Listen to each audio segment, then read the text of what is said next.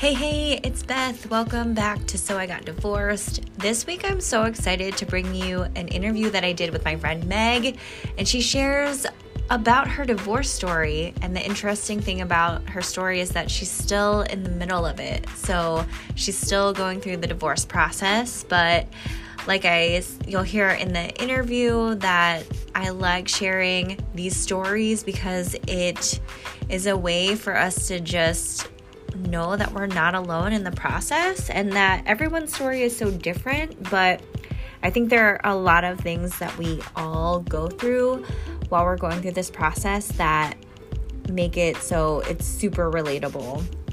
So I hope you enjoy this conversation, and here it is. Hey Meg, thanks so much for joining me today. My pleasure. Thank you. So one of the reasons that I wanted to have you here on the podcast is because I've been really interested in interviewing women who have gone through divorce and have just been through the process and all the things, because I feel like in sharing our stories with each other and with more people that it becomes not as big of a deal and not something that we have to hide. And so I'm super excited to have this conversation with you today. That's great. Thank you. I completely agree with you. I think it's something that I have a lot of shame around, but I wish I didn't, and I don't want to, but I think a lot of people do. Mm-hmm. Yeah, I agree. It was something that I had shame around. I don't really think I do anymore, but it's something that's kind of faded a little bit. But I think the more that I talk about it, the more comfortable I am with it. Yeah. That makes sense completely. Yeah. So tell us more about you. Well, I find it a little bit ironic to be on your podcast because I'm not actually divorced yet. Officially, there is paperwork filed, but I'm in the process still. So that's kind of, I guess, maybe that's a unique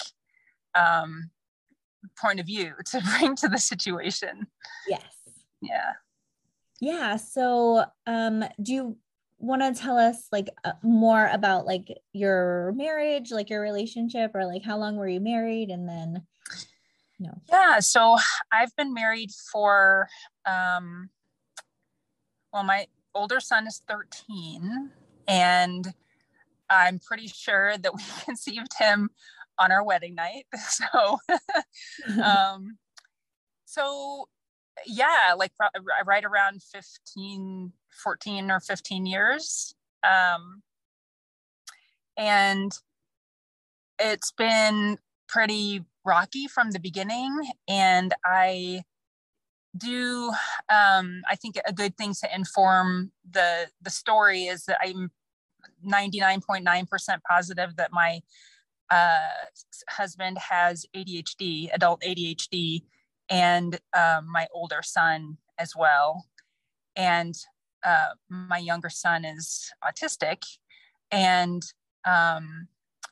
so at any rate, I'll go back to the beginning. So I've been married about 15 years. It's all been pretty rocky. It's been one of those things where I know people talk about red flags and running right over them while they're slapping you in the forehead. Yep. It's been like that. So my parents were divorced when I was 5. And so it was something that I kind of told myself I wasn't allowed to consider for a long time. I just thought, I'm not doing that to my kids. And yeah, so that's I've really reversed on that, because I think at some point you have to ask yourself, what your quality of life is and how that is affecting your kids. And just their quality of life too, with being in an environment with two people that are not positive influences for each other. Yeah. So that's really interesting that you had that experience of having parents that were divorced, and then you were like, no, I'm that's not what I want. So what really changed for you? Gosh, I think it was just time and having the same, well, it was time and having the same arguments and the same conflict over and over.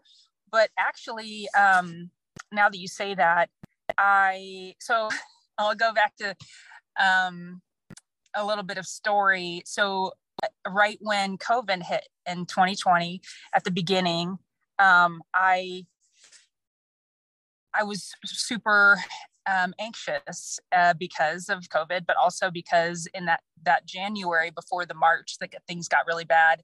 My older son, who has a bunch of chronic health problems, came down with an autoimmune blood disorder and was really critically ill and had to be in the hospital. And he's not been in the hospital before for other things at other times. And it was just kind of one more thing on top of all the things. And he has severe food allergies. So I had to be at the hospital with him, and I had to, he can't eat any of the food at the hospital.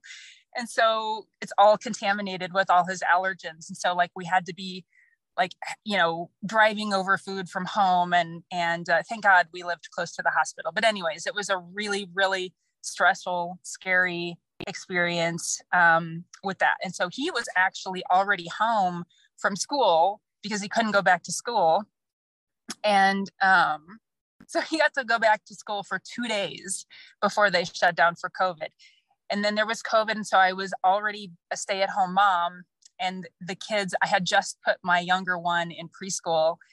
And I had my very first counseling appointment that day of that they shut down school. And I was had so much anxiety and so much depression. And I really had been thinking about like ending it. Like I was like, I don't want to be around anymore. Like I don't want to, I can't, it's too painful.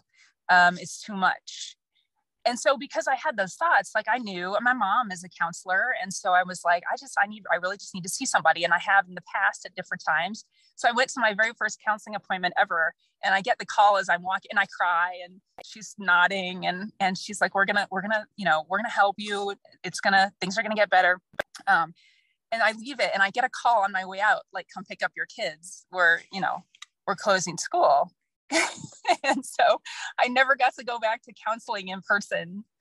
And and from that day forward, so I was home with my kids in a really bad mental state. And then I start to get sick about 2 months later. So I wake up one morning, and it's kind of a long story. I ended up in the ER because I thought I had a urinary tract infection. And they sent me home with some antibiotics. I took them. The first day, I woke up the next day with chest pain and shortness of breath. They thought maybe I had COVID, but it got worse and worse instead of better over time. And I've been to so I spent that whole summer from May until July seeing like every doctor, every specialist. I was in and out of the ER because I felt like I couldn't breathe and I couldn't be up and around. And I ended up just completely like bedridden and having no idea what was wrong with me. Then we ended up, I had a bunch of tests. There were things wrong, like, cardiac problems and things like that. We had a bunch of, so I started reading, I started Googling, and ended up looking up mold toxicity. And we ended up testing the house, and we ended up finding out that the house had hugely high levels of super toxic mold. And it turns out that could have been completely related to a lot of my son's health problems, but particularly the autoimmune disorder. I ended up getting diagnosed with lupus. I was still bedridden. I ended up coordinating a move out of that house for our safety into a new temporary house. We ended up having the house remediated. We sold it.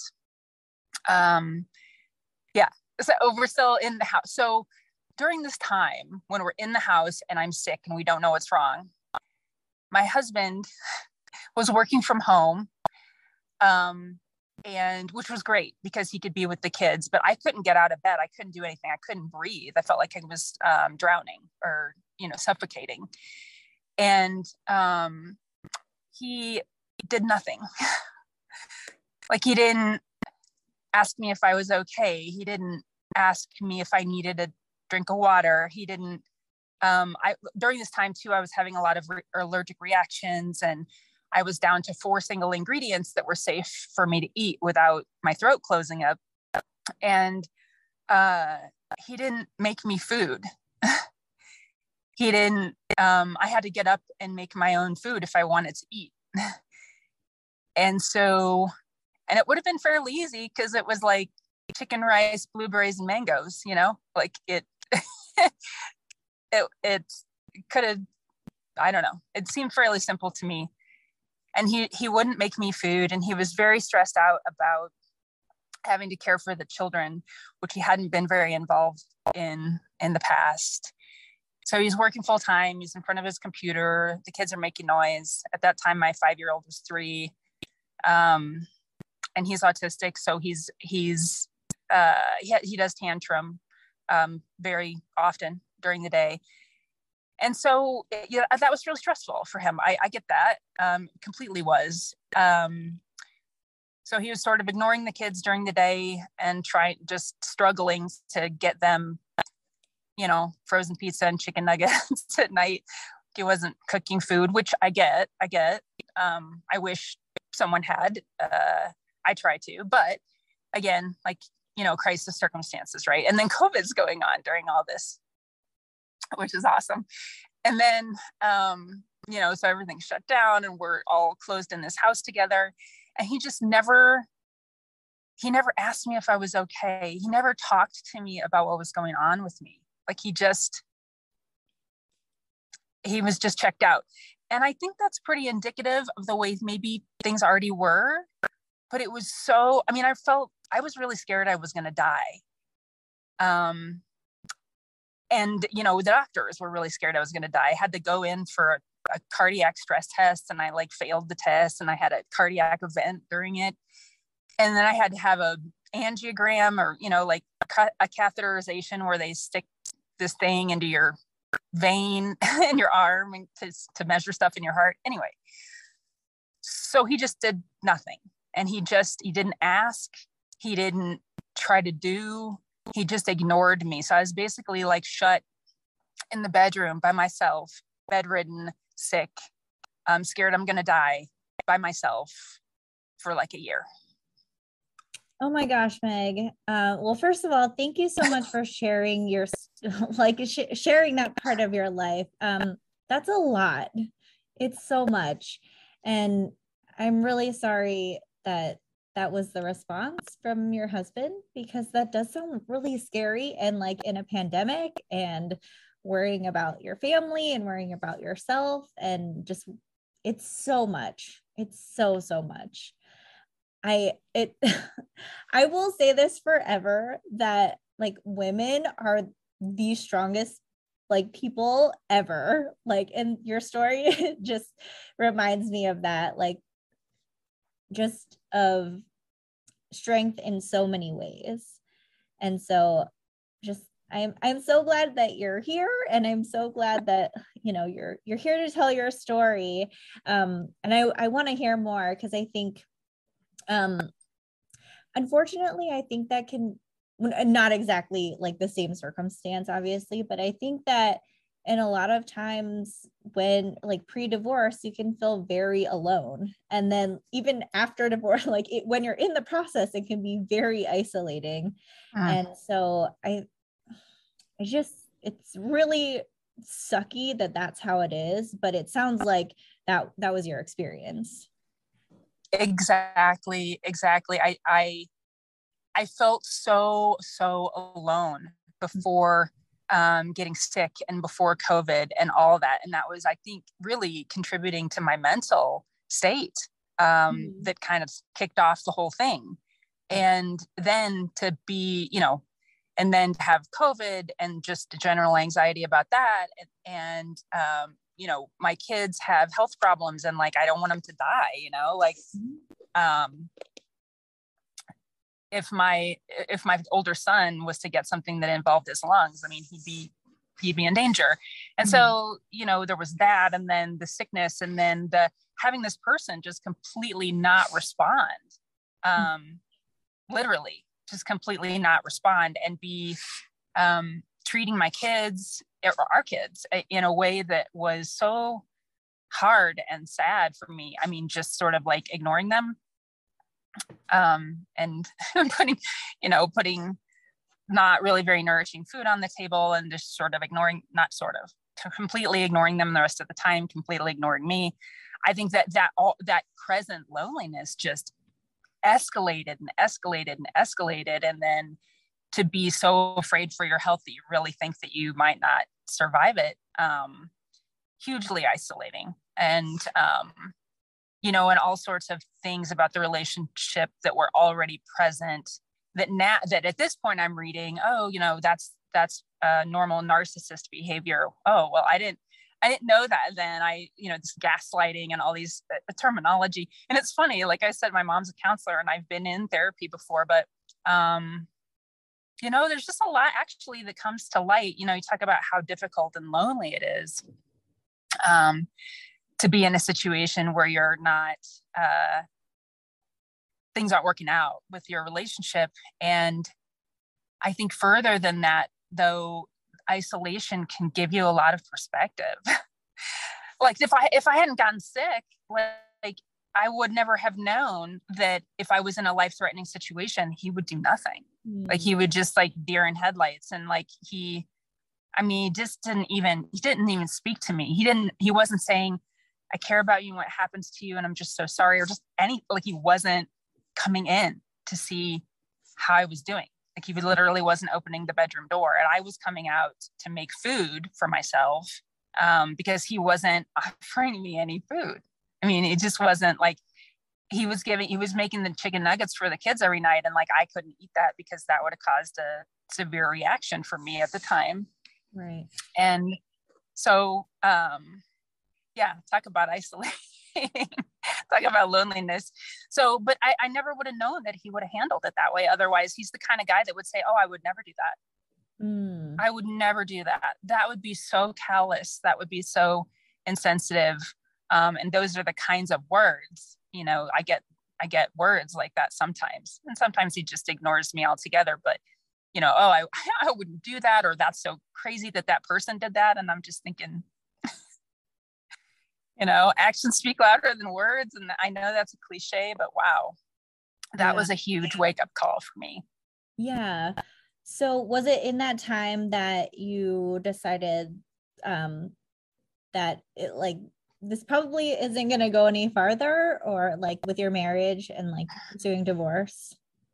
It was during that time that, after that went on for a few months, things were really kind of reaching an end point, at least for me. And he knew that I was very, very unhappy and very upset. And he let me know that he was very unhappy as well. And so we were just talking about, where that was going to go. And we had been in counseling before.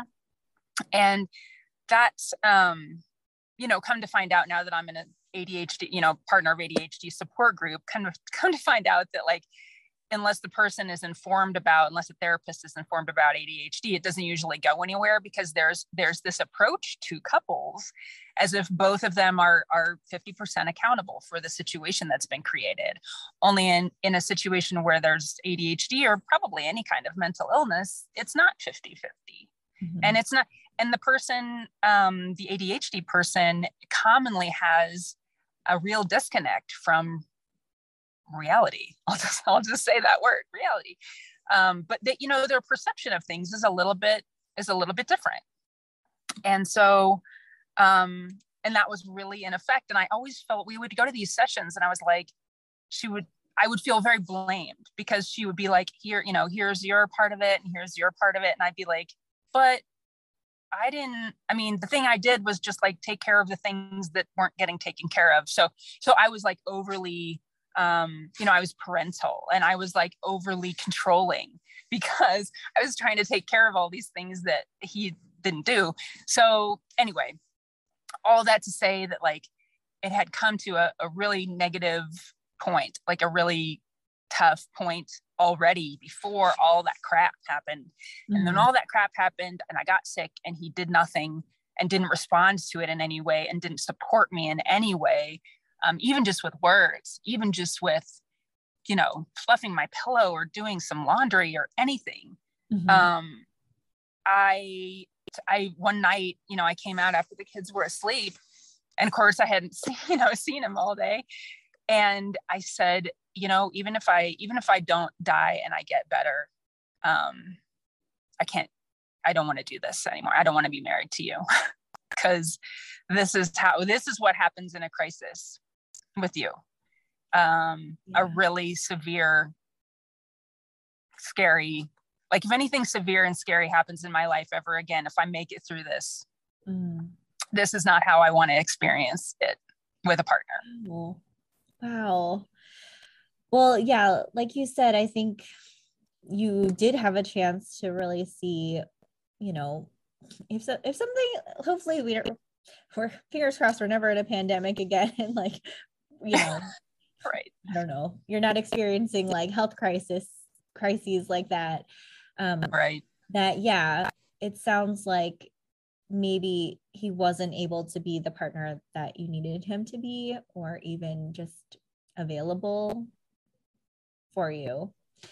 You mentioned like mental health even before like the pandemic. And so like, what do you think was really helpful for you in taking care of your mental health? Because it sounds like it was a lot to handle. Like, like we're technically still in a pandemic. Like it's not like over.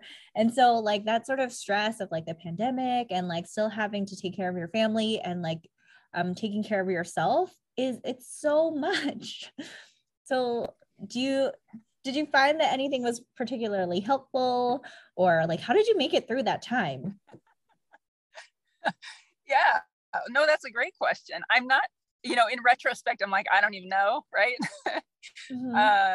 But yeah, I think that being a person who was already really focused on self-development my whole life, and maybe just from I think my mom was too, and that's why she became a counselor. So sort of being the type of person that always did from a very young age, sort of maybe analyze is the wrong word, but have my life decisions be very conscious, have my day-to-day actions be very conscious for me. And so I just jumped into all that. And the really interesting thing too, is that when I started the research on mold based on Googling my symptoms, I found out that mold really it really messes with your immune system for one thing, which makes sense that I would end up with autoimmune and my son as well. But also it really messes with your brain and the way that your brain builds synapses and communicates with itself. And so during that time, I just feel like a lot of the anxiety and depression that I was suffering, a lot of it was probably situational because it was a horrible situation, but also like, it really could have been like chemical. And so that was really interesting. So getting out of the house was actually huge. So we arrived at, the clean house, the so-called temporary house that we've now been in for almost a year. And with the clothes on our backs and our phones and our computers, because we couldn't afford to replace them. And literally we left the food in the cabinets. We left the food in the fridge. We couldn't take clothes. We couldn't take blankets and sheets. We couldn't, it was insane. So, that was a big psychological, to just kind of think about the question, that was a huge psychological blow. It was like having a house fire and coming home. It was deliberate, but it was a little bit like, your house burning down and you having no possessions. And just the really heaviness of that. But I think what really helped, like you were asking about, was looking for help. Looking online, and I got to do counseling through Zoom, and I signed up for that as soon as I could when I was still just puzzling over being sick. I hopped on and found a place that was doing Zoom appointments, which was facilitated by my mom, who does counseling over Zoom now, exclusively because she doesn't want to make anybody sick. She doesn't want to get sick from anybody's, and office space costs money. So, yeah, it's just a practical thing. And so I started doing that, and that was helpful. I eventually got with doctors that I really felt like were sensitive to my situation. I had a lot of doctors at the beginning who sent me home and told me there was nothing wrong with me, even though I felt like I couldn't breathe. So there was, to just compound on top of all that lovely emotional and mental stuff, I had doctors telling me that I was crazy. I had doctors prescribing me antidepressants and anti-anxiety medication when I was having trouble breathing. So it was really odd. And like my legs like wouldn't work, and my skin got really frail, and like I would cut myself just by like bumping into something. It was just really, anyway, it was really obvious to me that something physical was completely different. And doctors were just like, well, not all of them, but at the beginning, I encountered a few that were like, you're fine. You need to see a counselor. And I was like, oh, okay. And I got on board with that, but eventually I found out that like I had all these like cardiac irregularities and really bad stuff going on. So, the medical gaslighting is like a real thing. Right. Like I had to prove, I mean, in the midst of, well, and of course my husband, so my husband, doesn't say anything about any illness that I ever have. And so his whole reaction to this was pretty consistent, but he has in the past told me, and when it comes up, he either ignores it completely and just doesn't, I mean, he just sort of like nods through whatever I have to say about how I'm feeling, this episode included. Or if I press and I say, you're just nodding your head, you just don't agree with me, or what's going on? He'll say, well, I really feel like you make mountains out of molehills, and it just doesn't seem that bad. And I feel like there's kind of this hypochondriac thing going on. So that's his general opinion of me and my perception of the actual health problems my kids have. He said the same thing about my son who's autistic. He was just like, well, how do you even know, and whatever. And I'm like, well, I read the books and I talk to the doctors, and, and they ask me about the behavior and I tell them what's going on. Like, it's just a weird, I mean, his mom does the same thing.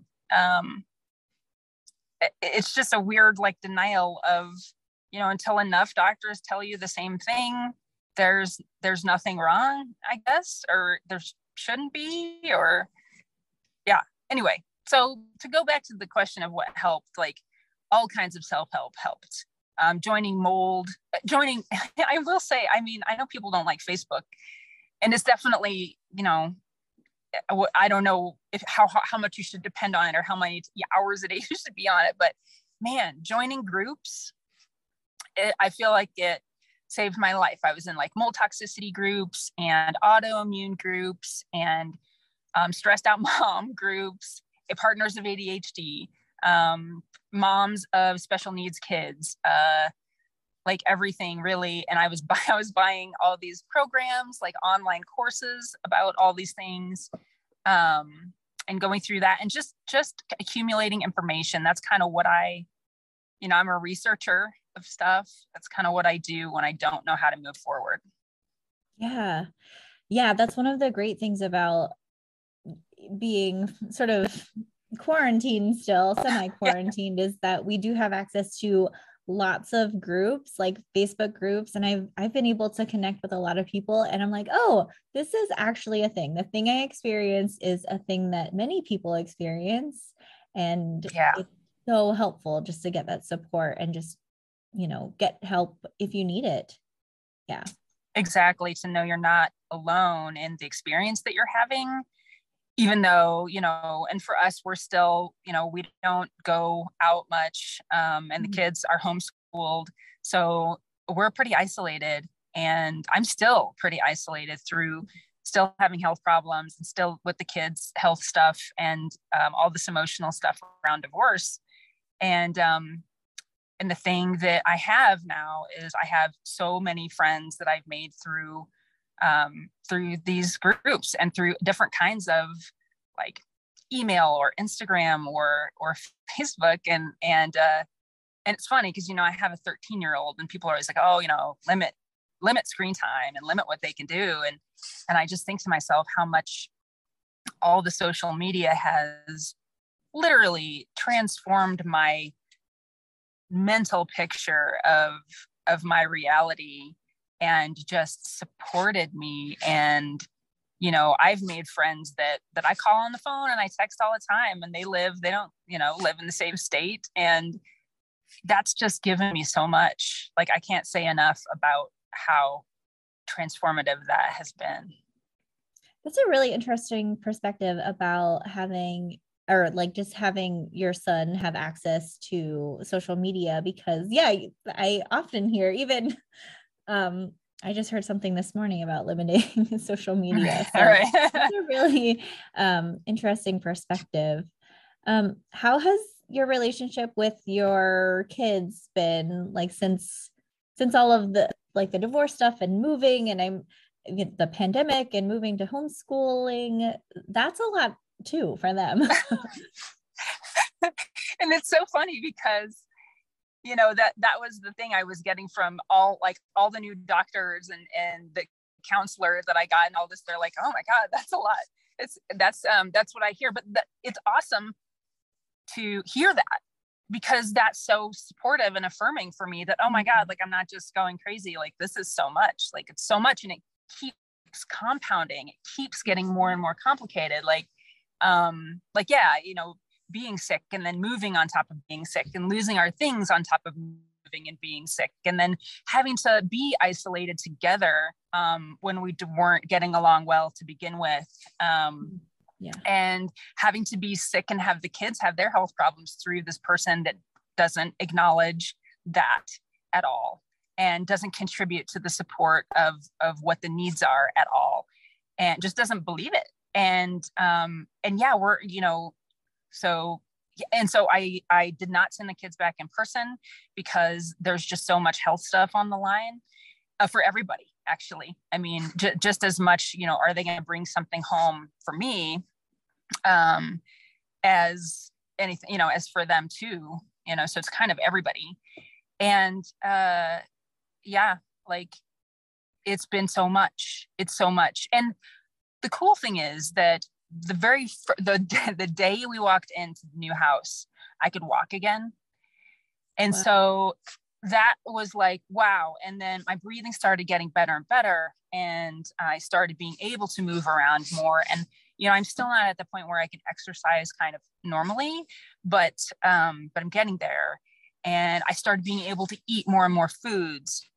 And of course, at this time, I'm doing all this, like, everything I can think of to heal, right? Like, everything the doctor recommends, all the medications, all the supplements, along with like a lot of, I don't know, whatever you want to call it, like alternative healing modalities, woo-woo, or like whatever people want to term it, like, like meditation or biofeedback. I did for months, and all those things, or working with crystals, or taking herbs. And I mean, just it's all helped, all of it.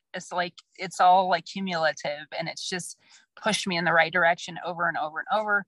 And I just feel so, I don't know, it's almost, I want to say I'm normal, so almost normal, but I still can't eat a lot of foods, and I still can't do a normal amount of exercise, but I'm like a different person. Like, I don't think the doctors that saw me in the summer of 2020, I don't think they would even recognize me, Yeah. I mean, I have turned a huge corner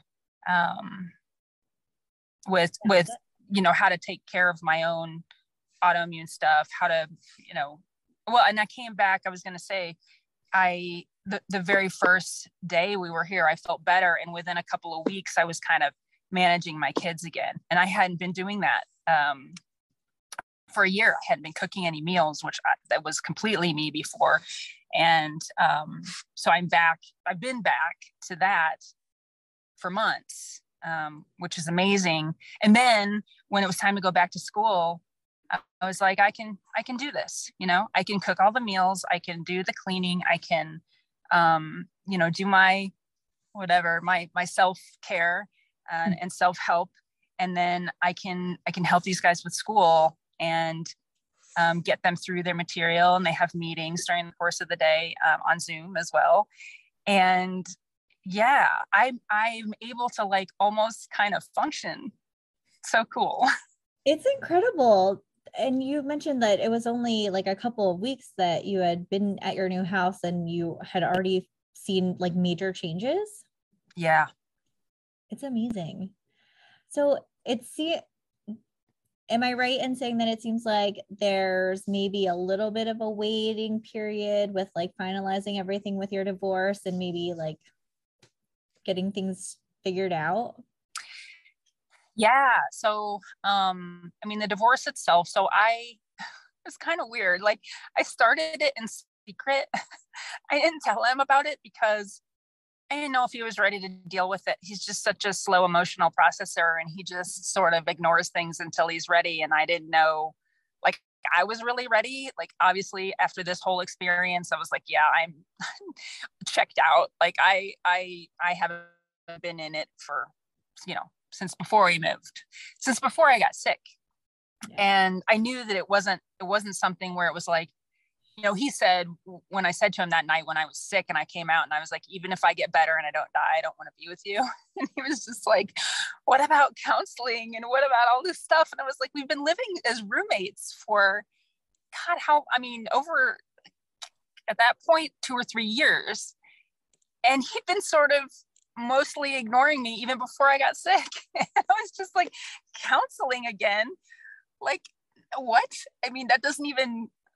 This doesn't even scratch the surface of anything that I'm living. And so anyway, so I started it. I called the lawyer. I talked about my situation because I'm really, really, really worried about my kids. It's like my number one thing that I stress about is how the kids will handle this and how it will affect them and what is the best thing for them, because someone that has ADHD and is extremely self-centered and has these narcissist behaviors and just generally like has been cared for by, more or less a parent type spouse for the last 15 years. Like, I kind of don't even want them to, I want them to see him. I want them to see him. I just get afraid for what his behavior is going to be when they're his responsibility, because last time that happened was when I was sick and he was screaming an inch from like this 3-year-old's face on the daily basis. And he has a lot of anger management issues, and we're not in danger, and he's never done anything intentionally physically, although he gets so physically agitated when he's angry that he has hurt the kids, really minor bumps and bruises, because he was like, throwing things and flailing around himself. So at any rate, yeah, that's really my biggest thing, is I wanted to talk to a lawyer about how it works with the kids and how it works with the court, and what do I need to prove for them to live with me and for me to have primary time with them. I think custody actually works differently, but I wanted them to live with me for sure. And so I started that process, and I talked to the lawyer, and about 2 or 3 weeks into that, he actually asked me, he's like, well, so what are we going to do about this whole, divorce situation? And I said, well, I think we need to talk to lawyers. And he was like, oh, okay. And he kind of went away with that. And then, 2 weeks later, when he came back and he was like, or actually came back to talking about our relationship again. And, he said something like, well, it's just really too bad we've grown apart. And I was just like, grown apart. Okay. That's one way to put it.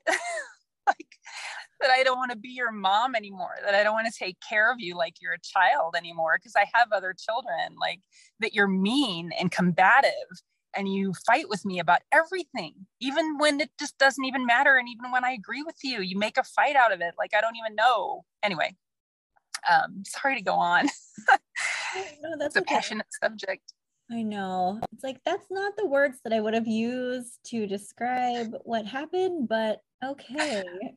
Right. So it's so interesting though. I was like, hey, that's just a whole nother point of view on what happened, because I think his experience, like, he's so, I don't even know what kind of terminology to use. I don't want to be cruel. Sometimes I use not very flattering words, and there's no point to that. It's not kind, and it's not whatever, even though I've been hurt and I've been through what I experienced as trauma. It's like, he has a point of view, and it's just as valid as anything else. Like, it's his perception of his behavior is that we just grew apart, and what's missing from that view, and what he doesn't want to hear, and what he doesn't hear when I say it, is that I've stopped making energy to connect to you because it's so hurtful. I've stopped extending myself. I've stopped caring, for your emotional well-being. I've stopped engaging because it's so traumatic and hurtful for me. And so I was like, well, you know what? That is what happened. From, if you want to be like completely,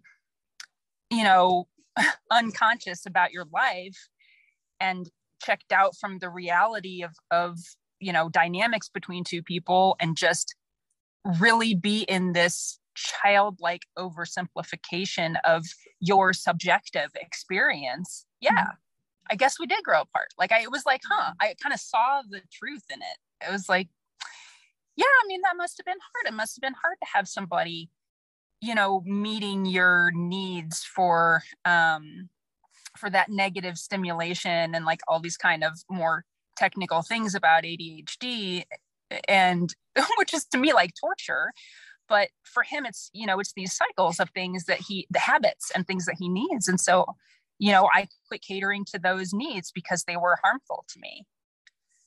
So yeah. Well, and in a way, it does sound like you did grow so much as a person, because you had to like learn to advocate for yourself, and like just learn how to survive in that situation. And I think in survival mode, there's inevitably growth that happens. So I mean, I guess like you did grow apart. Like you know more about what you want and what you need. So yeah. I mean, there's the question in my mind about why I stayed, well, and maybe there's not a question, why I stayed so unhappy for so long. But I think it comes back to that, unfortunately, the deep wound of having divorced parents, and having that rift my whole life, and sort of having a lot of people explain my problems and my behaviors in the context of that to me. And what really wasn't said, interestingly, that my mom's a counselor, but what really wasn't said to me through that whole period was, this is a normal event. This happens to more than half of children, right? If more than half of the marriages in the United States end in divorce, then this is a hugely common experience. It doesn't have to mess you up for life. It doesn't have to mean that you can never have a positive relationship or an emotionally supportive relationship. It means what it means. It means that you have some wounds, like everybody does, even people with the parents that are married. It's like, it doesn't have to be this thing where it's like you're doomed. Yeah. Yeah.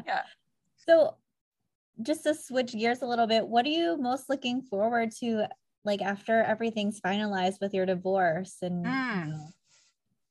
that's a great question. I am looking forward to mental space. I feel like, or even physical space. So to kind of come back around to the beginning, like, I'm in my car right now because there's no place inside the house that I can't be heard by him. And he has, I've been taking all these online courses, and I'm in all these like self-help groups on Facebook and all that stuff. And everybody has these meetings, and I feel like I can't contribute to them because number one, I feel like I can't talk about how crappy my relationship is, or how stifled I feel by it, or how my perception of him as being a, not very good dad or not very good husband, or whatever it is. I feel like I can't speak freely, I guess, is the hugest piece of that. And so it's actually, I did the Made to Do This class this summer, and it was like amazing and transforming and like life-changing and all the wonderful things. Partially because I would like to start a business, because I don't think I can work a 9 to 5. Like literally, I don't know if I can apply for disability. That's on the horizon maybe, but like I definitely can't go back to doing accounting in an office 9 to 5, which is what I was doing before. And so thinking about starting a business, thinking about, my soul's purpose and what am I put here to do and what's my gift to the world and all these things. And I can't I can listen to the wonderful, presentations every week, but, and I can type, and that was cool because I could type what I was thinking, or I could put comments in the Facebook group and things like that. But when it came down to things like pod meetings on Zoom and stuff like that, I couldn't really say what was on my mind. I couldn't, some things I could, but I had to like filter. And then the crappiest thing was, he actually has come to me several times, or not even come to me, like in the course of conversation about other things. He's just like, well, I can hear everything you say upstairs. Okay. I can hear you when you talk to your friends. And I'm like, and said with that tone, like, if you say something about me, I'm going to know. And I kind of don't care. Like, I'm like, well, whatever, take your medicine. This is my perception of the situation, it's just as valid as yours. But then, on the flip side of that, I don't think it does anything positive for two people that don't get along and have to keep living together until such time as we can figure out something different.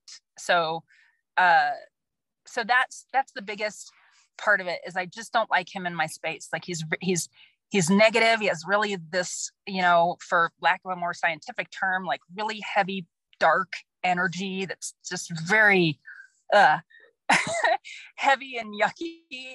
And I can't wait to have my own place and just fill it with like lightness and love and, happiness and joy, because even with all these challenges, and even with COVID, and even with all our health problems, like my kids and I have so much fun together.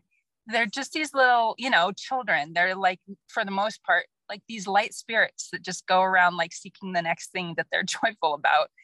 And, they're amazing. And I can't wait for me and my kids to be the people that determines the feeling in our house and the energy that pervades our dinner time and our school time and our whatever. Yeah. I'm so excited for you. It's gonna be here soon. Like, I'm not sure what the timeline is, but even like so much has changed even in like the last year or so. So yeah, definitely. I think, and I think I really had to accept that. I hate to, you hate to say the thing that people always say, which is like everything happens for a reason, right? But if I hadn't gotten sick, would I still, and he hadn't like just failed at that, would I even be thinking about, or not even thinking, but would I be taking any action to get a divorce? I've told my mom, my mom's a therapist, and she's like, yeah, really, these things are hard. And do you think that it's not working out? And she would always kind of like lead it to like, is he the person that you really want to go through this with, or that you want to keep committing to, and blah, blah. And I was always just like, my God, we have kids. Like, I can't do this. I can't do what happened to me to them. And I was so adamant. I was just like, don't even talk about it. She was like, well, maybe you could come stay with me for a while. And I would always be like, no, I won't have this discussion. Leaving is not an option. That's what I would always tell her. And I was really adamant about it. And so it took really something. It took a lot for me to be like, yeah, this is terrible for me. This is a terrible situation for me. And it's making me unhappy. And that's making me into not the best parent I could be for my kids, because I'm not happy, because I'm not moving the direction that I want to. And that has an effect on them just exactly the same way as having two parents that don't live together, or probably worse than two parents that don't live together. Two parents that don't live together can be happy. And I don't think he will be happy, because he's one of those people that's decided not to be happy. And right now what that's doing is making all of us unhappy.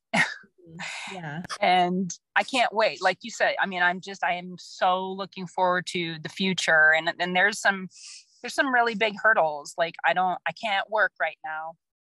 And, so there's like this spousal support thing, that has to get worked out through the lawyer. And, he's really angry about that. He's super angry that his income that he's so proud of, when it's really, it's good, but it's not crazy. Anyway, his income is going to be split in half, and he's not going to be able to afford the kind of place to live that he thinks he deserves. And, the interesting thing about that is he wouldn't have the job that he has right now if I hadn't been behind him and supporting him and pushing him. Oh my God, he did not want to be pushed into this whole career, this whole area of work. He was just like, I can, and I suck, and I'm bad. And I was like, no, maybe you should just try. Maybe you could just see. Maybe you could just call. And I just nagged and supported through the whole thing, and through him changing jobs a couple of times and moving up every time, and took care of the kids 100% of the time, so that he could devote himself to things that came up, and be appreciated and be valued for being so available. And now he's just like, well, I don't really see why you should have half. And I'm like, dude, but the deal is that half of his income we live in a really, really expensive city. And the deal is that half of his income isn't really enough to get anywhere near the kind of place that we used to have. And it really just isn't enough to even rent, never mind even buying something that, where everybody's safe. So that's hard. And I don't know what to do about that. My mom lives here too. And so I think about moving in with her, but there's all this really complicated stuff. Like we can't keep certain foods, a lot of different foods in the house because of the food allergies and the severity of them. And these things are pretty much staples of her diet, and she's not willing to not have them in the house. And then she smokes, and we have all these breathing problems and asthma and stuff like that. And so that doesn't really go together. And so, she's willing to make a lot of, kind of allowances, but it's like, I don't want to make her live a lifestyle that's not what she wants. And I feel like a burden, I guess. And she's more than willing to do it, but it doesn't feel quite right. And I feel like everything that I'm asking, the real specific stuff that I'm asking for, is really hard for her. I know that it's really hard stuff for her. So I'm not really sure what we're going to do living situation wise. And that's one of the reasons we're not moving forward as fast as we could be. Cause I don't have a plan for how to leave this house and be okay financially. And that sucks because, money determining you staying in a house and living with someone that has such a negative psychological effect on you every day, and your kids who, they're just little hearts and they don't know any different. My older son says things like, I just suck and I'm just annoying and I'm just a jerk. And I'm like, because that's what his dad tells him. His dad is like, oh my God, you're so annoying. And like, he's just they're so impressionable. Both of them, people that are 5 and people that are 13. That's probably, a big two, big chunks of impressionable time there. I guess I'm lucky that he's not 3 or less anymore. That's supposed to be a super vital time too. Yeah. Well, if there's one thing that I have learned about you, it is that you are a very strong person and you're very resilient. And so I know it's such a long road to get to after divorce, but I know that you'll figure it out. Well, that's kind of what I'm all about. Like I do, I feel like I'm a very resourceful person and I feel very engaged by, tough problems, I guess, by things that look impossible or have a lot of limitations. Like, it's funny, I've always been that way, and about all kinds of different situations, but even doing accounting, it's like, oh, that's this, whatever is all messed up. This bank account, needs to be reconciled. And so I'm like, okay, one step at a time. And I do think that that's a thing, that being resourceful is, or, if you don't have the resources, doing the research until you find them. I mean, that's a huge piece. It's a huge piece, but I will ask, like, I don't know, do you have any thoughts, or I don't know how many people you've talked to on the podcast before, but how do people leave when they don't have an income? I don't know, honestly. I haven't interviewed that many people about their divorce stories, but I know that's absolutely a huge factor in whether or not you are able to leave, and you do have kids. So it, like, all of those things really make the situation really, really difficult. And it sounds like it's super tricky. Like you said, like having a 9 to 5, like a traditional 9 to 5 job isn't really going to work. And so I don't think I could swing it like physically right now. I'm like still on a bunch of medication that I have to take throughout the day. And some I have to eat with and some I can't eat with. And it's like, yeah. Yeah. So the one thing that I will say is that I would just check in with maybe your local YWCA and see if they have any resources or any agencies in your city that could maybe assist or at least point you in some sort of direction. Yeah. No, I think that's a great thought. I think it's really weird. We're in a weird, like falling through a crack sort of, because we don't have no income, or we won't have no income, because we'll get, my lawyer said, about half of his income. But again, like, that's enough to support 4 people living in the same house. Yeah. But the housing market where we are is just so insane that, I mean, literally to even get like a studio apartment, it's going to be more than, the whole, what is it? Three time or 1/3 of your income is a comfortable amount for rent.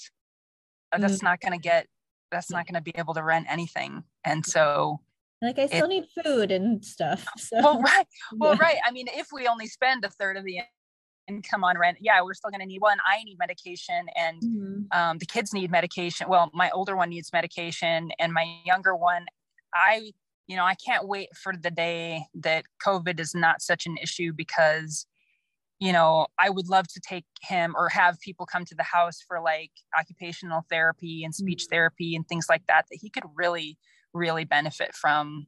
And I'm trying to do as much as I can myself, but I'm also trying to keep him in his regular grade at school through online school, which has just so far failed really miserable. But, we'll just keep plugging away. Like, what else can we do? Yeah. Oh my goodness. Well, I want to be conscious of your time. Did you want to leave like your social media like handles, or are you? Yeah, sure. I think that sounds great. I would love to. So I'm on Instagram at meg dot I think it's e mc. Oh no, it's meg.emc. Okay, I was gonna And say I'll link it in the show notes. yeah, you can link it. And then the business that I was actually working on through the Made to Do This program is called EcoKind Style. And on Instagram, it's ecokind.style. And I don't have a clear vision for that right now. I'm still sorting around on it and seeing what I can do, but I feel really strongly about environmental causes, and have been through this experience of losing everything, and I'm starting to accumulate things again. And I love fashion and I love style, and I'm trying to buy things that are ethical and made in a way that is makes me feel good, I guess, about supporting these businesses. So I want to share about that with people, because I think that's kind of a journey, especially with the health stuff. I know we had some conversations too about just different like products and how to fit that into like your health limitations, but also wanting to be kind to the earth and wanting to maybe consume less or waste less or be, less of an impact. So that's kind of where I'm trying to share all that stuff. That sounds amazing. Yeah, I'm totally interested in that. Awesome. Yeah. Cool. Yeah, thanks for sharing that. And I will definitely link all of your social handles in the show notes. And I can't thank you enough for joining me today and sharing your story and just being here. Aww. Thank you so much. Well, thank you so much. And I will say that it's been such a special thing to be invited to do it, because, I got to take a shower during the day. I didn't have to stay up late after everybody went to sleep or get up before everybody was awake. And I got to put on makeup, and I got to request, I didn't tell him what we were talking about, but I got to request for him to keep track of the kids for a couple of hours. And so it's been such a neat treat for me, such a piece of self-care, honestly, for me to be able to come out to the car and just have this conversation and just share with you. So I appreciate it so much. Oh, I'm so glad. Thank you so much.